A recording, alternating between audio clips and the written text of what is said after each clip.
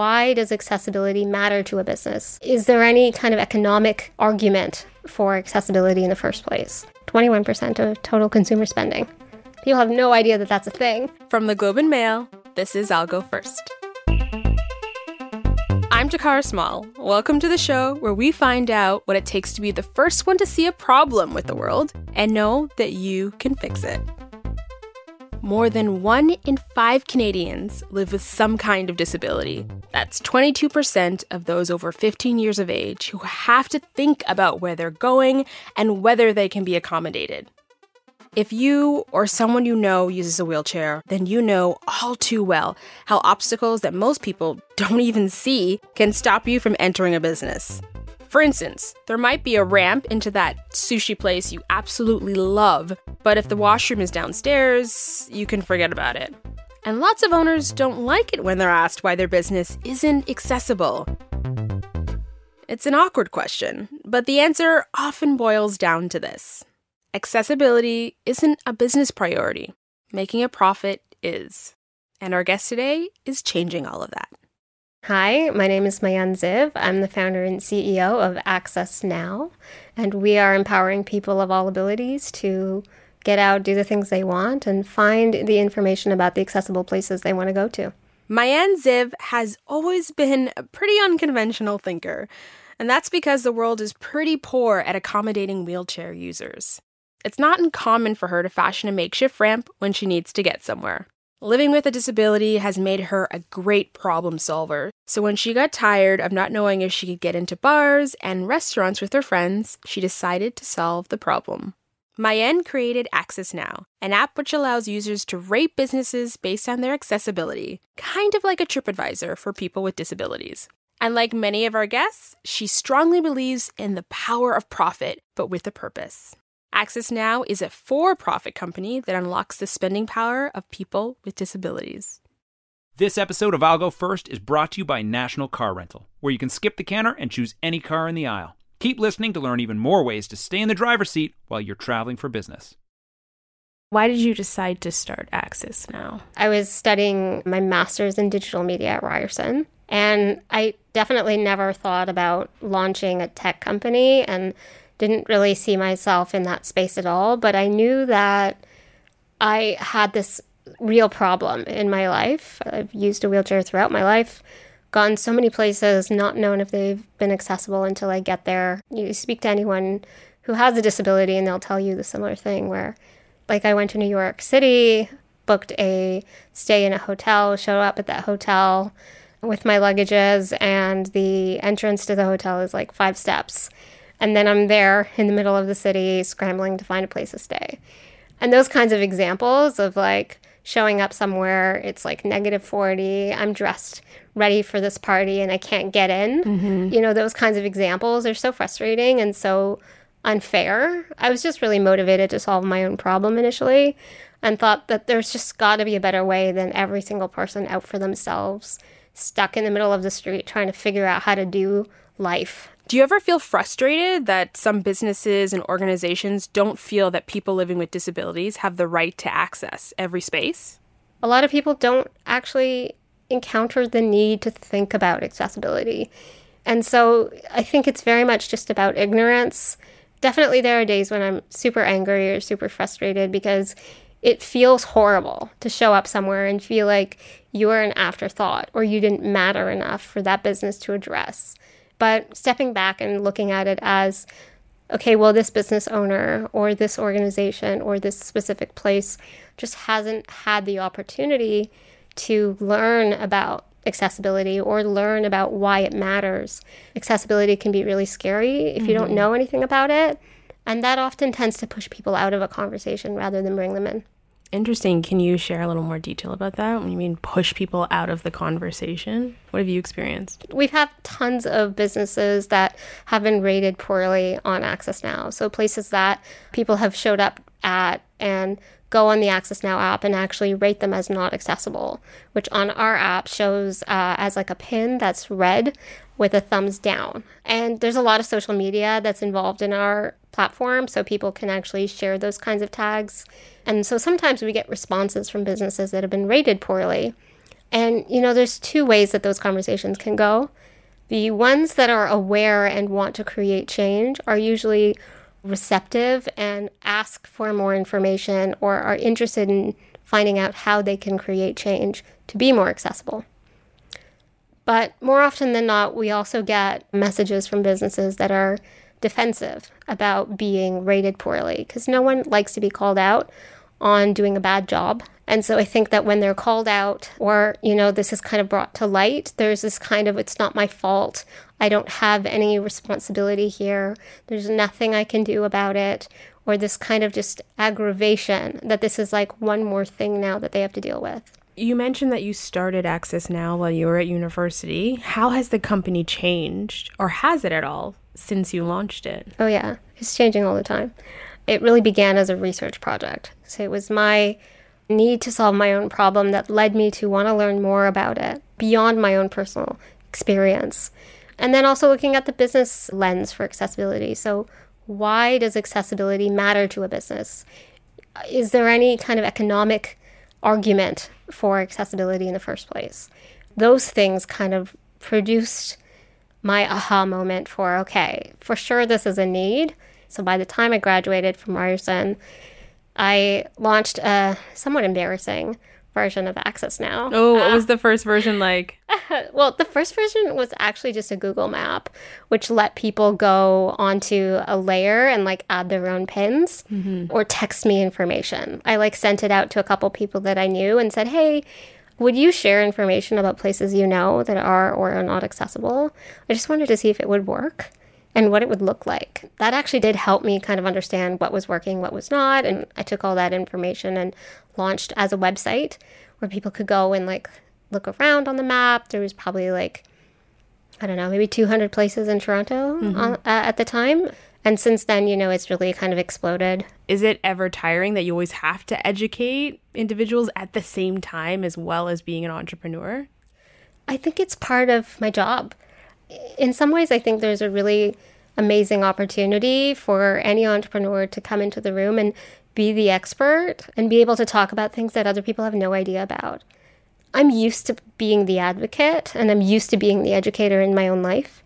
Everywhere I go, I'm constantly needing to adapt to the environment or bring people into my world and explain how things can be different because it's really about building allyship and bringing people into a conversation so that they get on board and that they're motivated to create change and be part of that impact.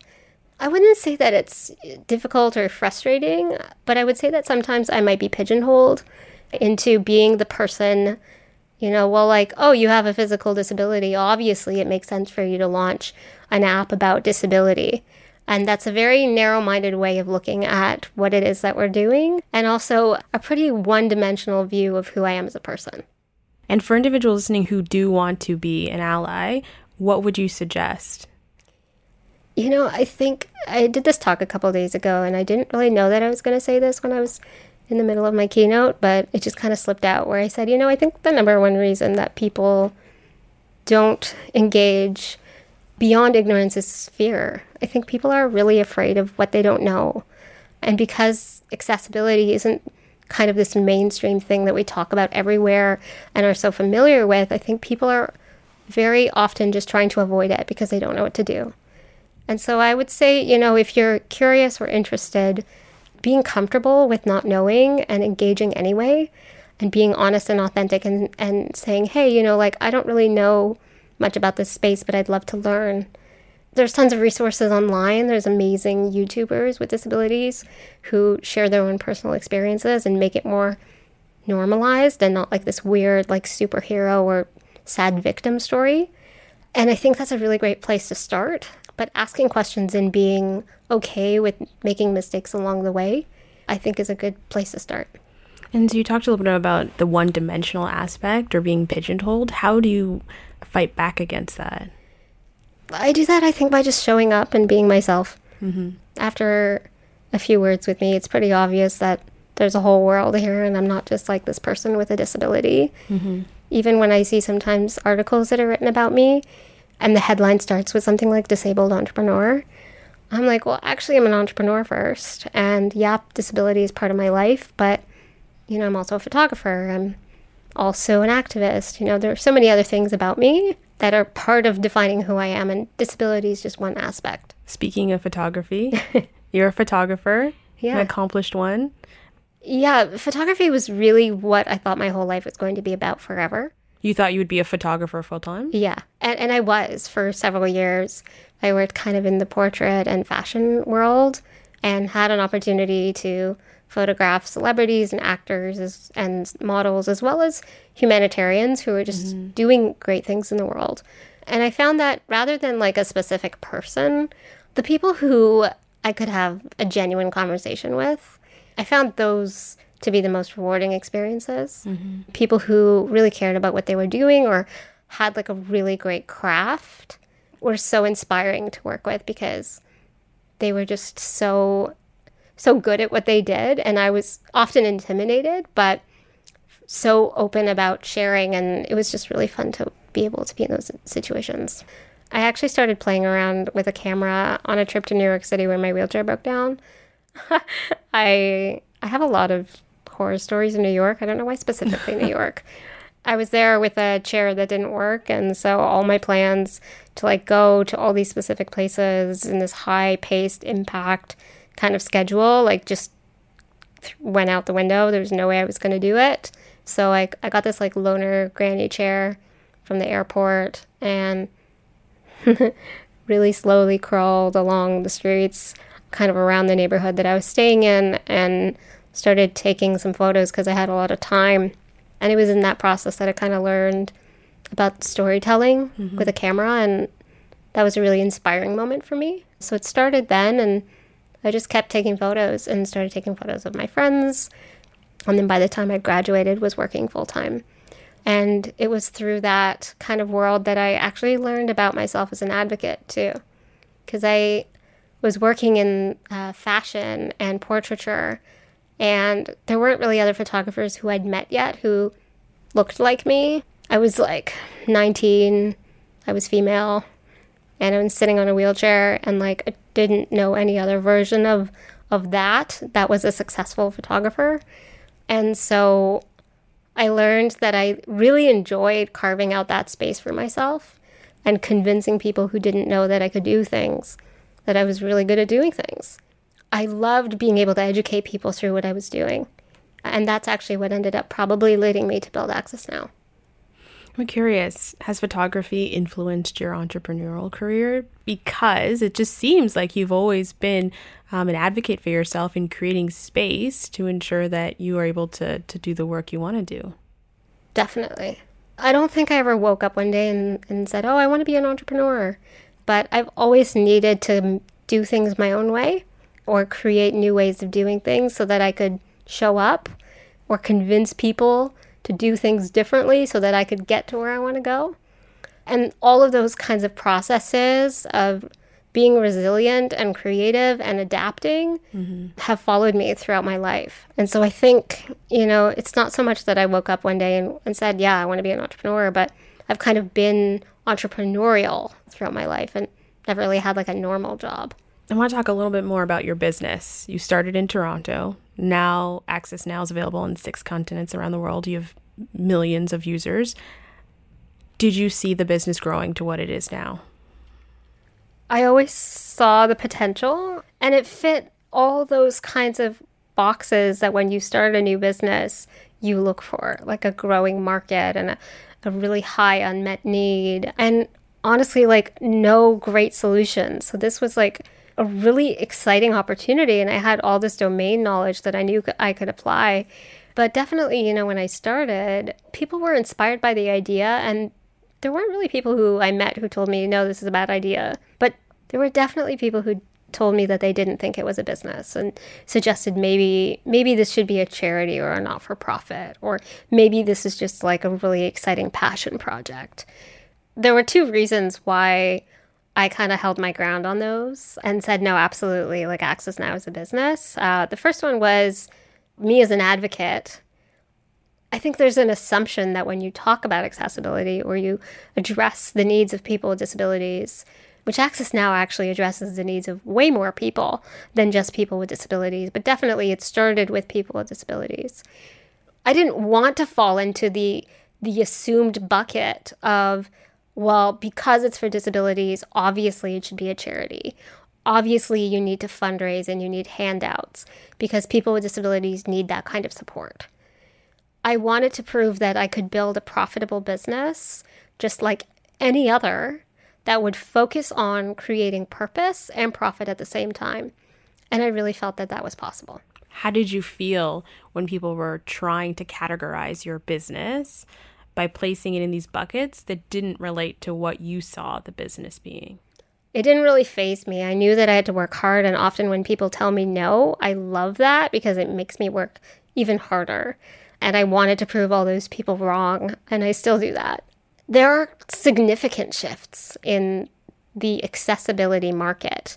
If you look at like some of my early talks when I just kind of started AccessNow as a business, I talked about the need for companies to show leadership and that we would start to see evidence of that in the market. We would start to see more companies recognizing accessibility as a competitive advantage.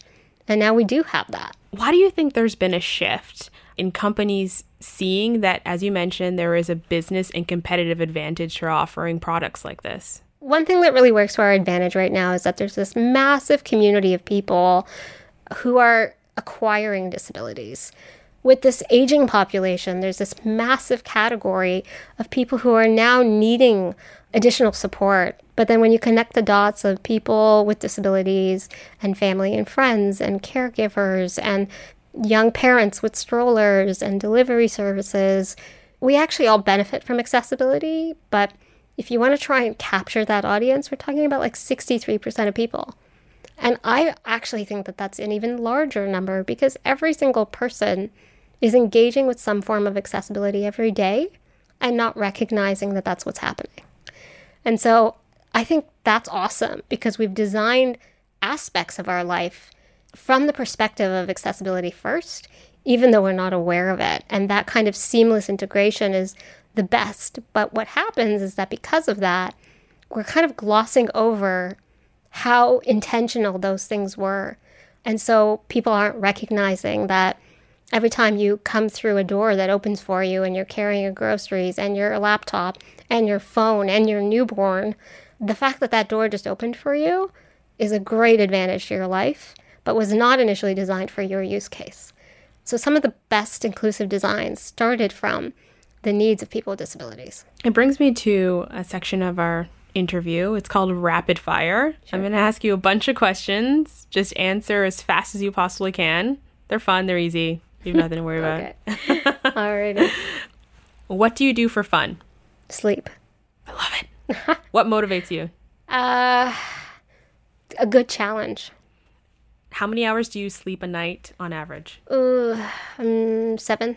What's your greatest fear? Failure. What's one word your friends would use to describe you? Stubborn. Go-to activity to de-stress? Really good food. I love to eat. Ooh, favorite food? Oh, I can't pick one. I know. I love cheese. Oh, cheese and carbs are good with everything. Favorite hobby? I love to scout abandoned buildings. We're going to go back to that one. Favorite fictional superhero? Oh my God, it's going to be so cheesy. I don't know where this answer came from. The little train that could. Okay. I love that.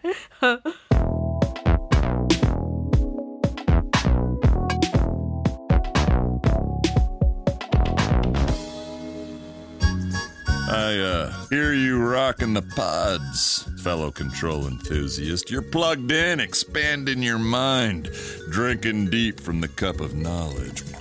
Well, let me fill your ears with a little more knowledge. Only National Car Rental lets you skip the counter, choose any car in the aisle, and go. Podspeed, Business Pro, Podspeed. Go National. Go like a pro. Subject to availability and other restrictions. Requires enrollment in the complimentary Emerald Club. So let's go back to the fact that you like to investigate abandoned warehouses. All right. Where did this love come from? So I started getting into abandoned places in university because I was looking for cool sites to take photos, sometimes for backdrops for photo shoots that I was planning. And eventually that just became that I just wanted to go see these places because they were so cool. So I started creating and compiling this Bible almost of like all these places that were abandoned over the years. And I was really like arts and craftsy about it. Like I'd find stuff online and then I would do like a Google Street View and then I would like print things out and put them all in this like really cool little scrappy binder. So every time that I'd go to one, I could like check it off and be like, I went to that place. And then sometimes they'd get demolished and a lot of my favorite places no longer exist. Definitely in Toronto, the majority of the cool ones are gone. You know, the entire kind of distillery area doesn't really count anymore. Like that's all been renovated. There's tons of condos there now. And there are many of those. There are like these little secret gems that kind of don't exist. So being able to scout them and see them before they disappear was kind of like something I love to do. And was it challenging at all, though? Oh, yeah. For you to physically get to and enter? Yeah, I remember actually there was this one specific place. I went to scout the old Kodak factory. And at the time, like it was abandoned and fenced off and like you're not allowed to go there. Yes. I love your approach to this. I think it would be deemed trespassing, but yeah. Yeah, it's fully trespassing, but it's like harmless trespassing.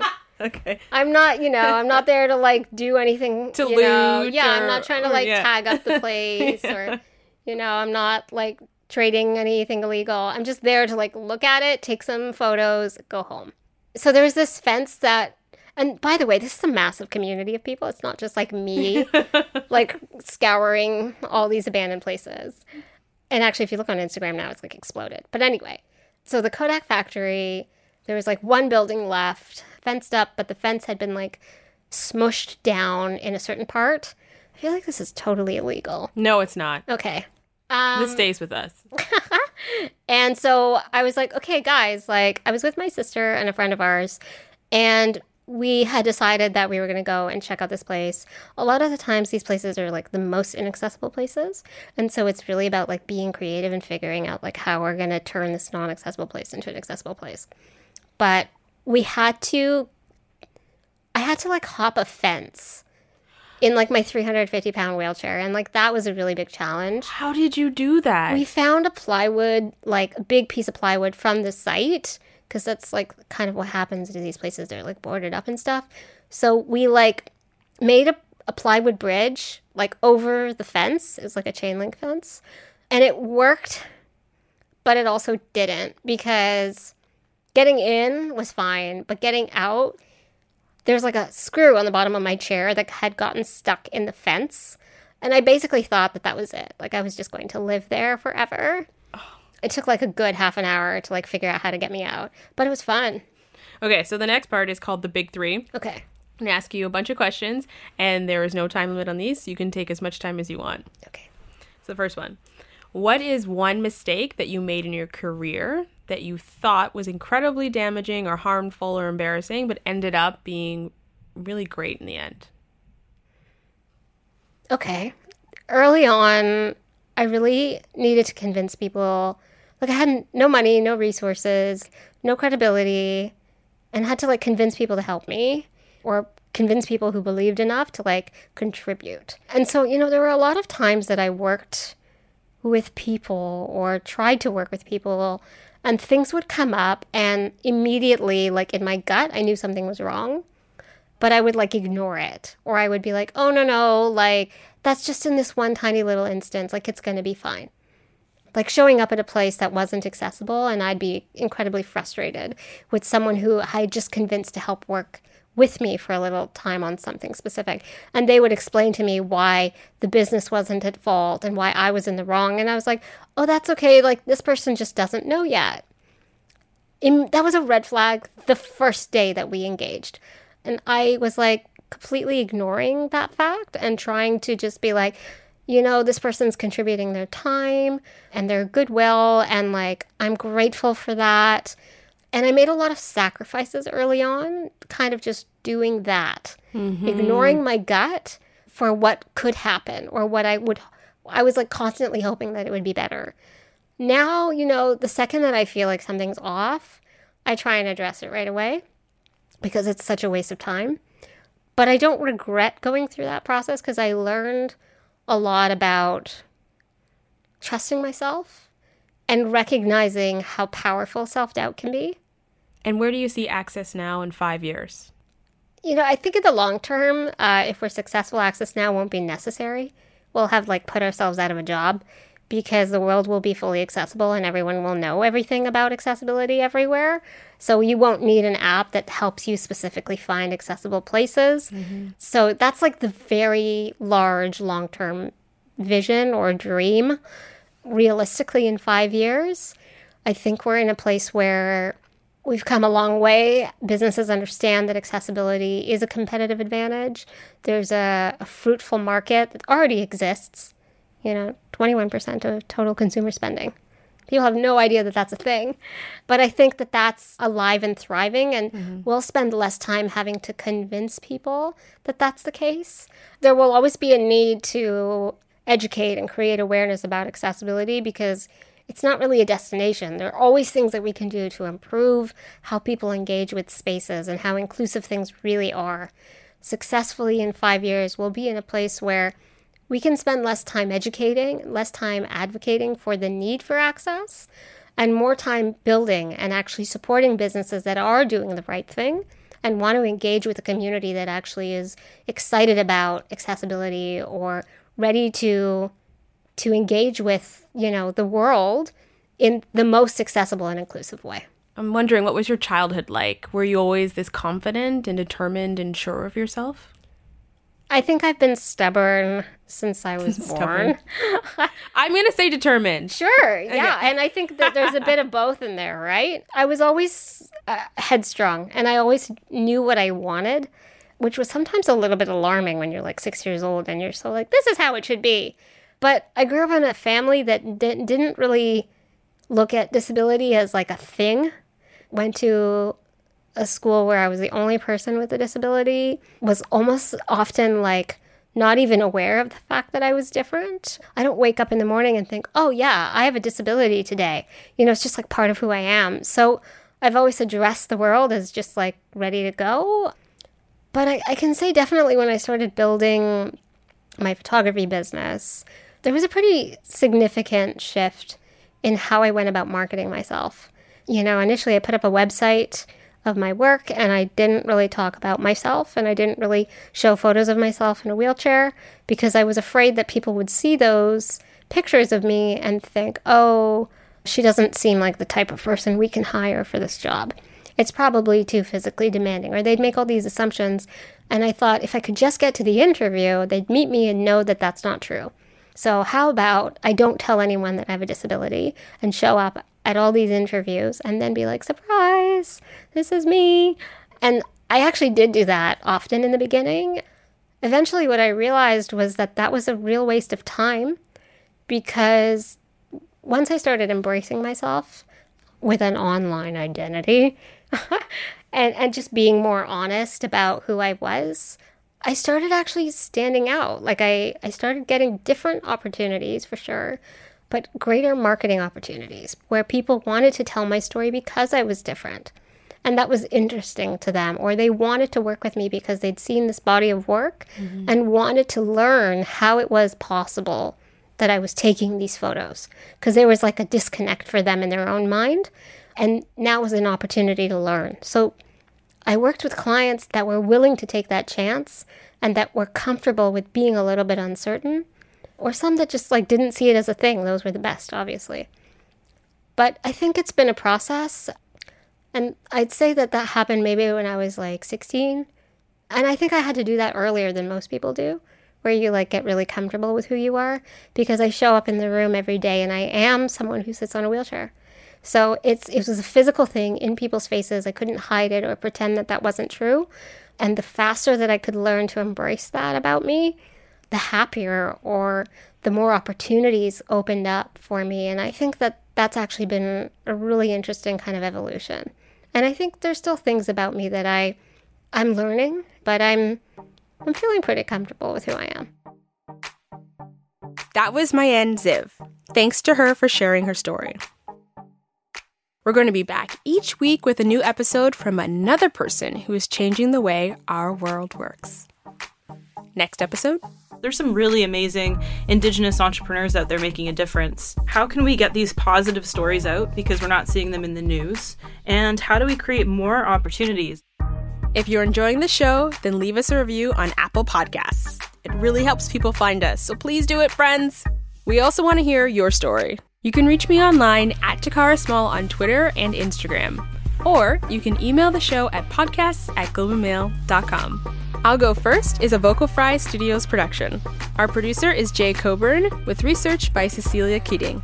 Our executive producers are Kieran Rana and Katie Jensen. For more stories about entrepreneurship, visit theglobeandmail.com. And subscribe to the show wherever you get your podcasts. I'm Takara Small. This has been I'll Go First. Subscribe now so you don't miss the next episode.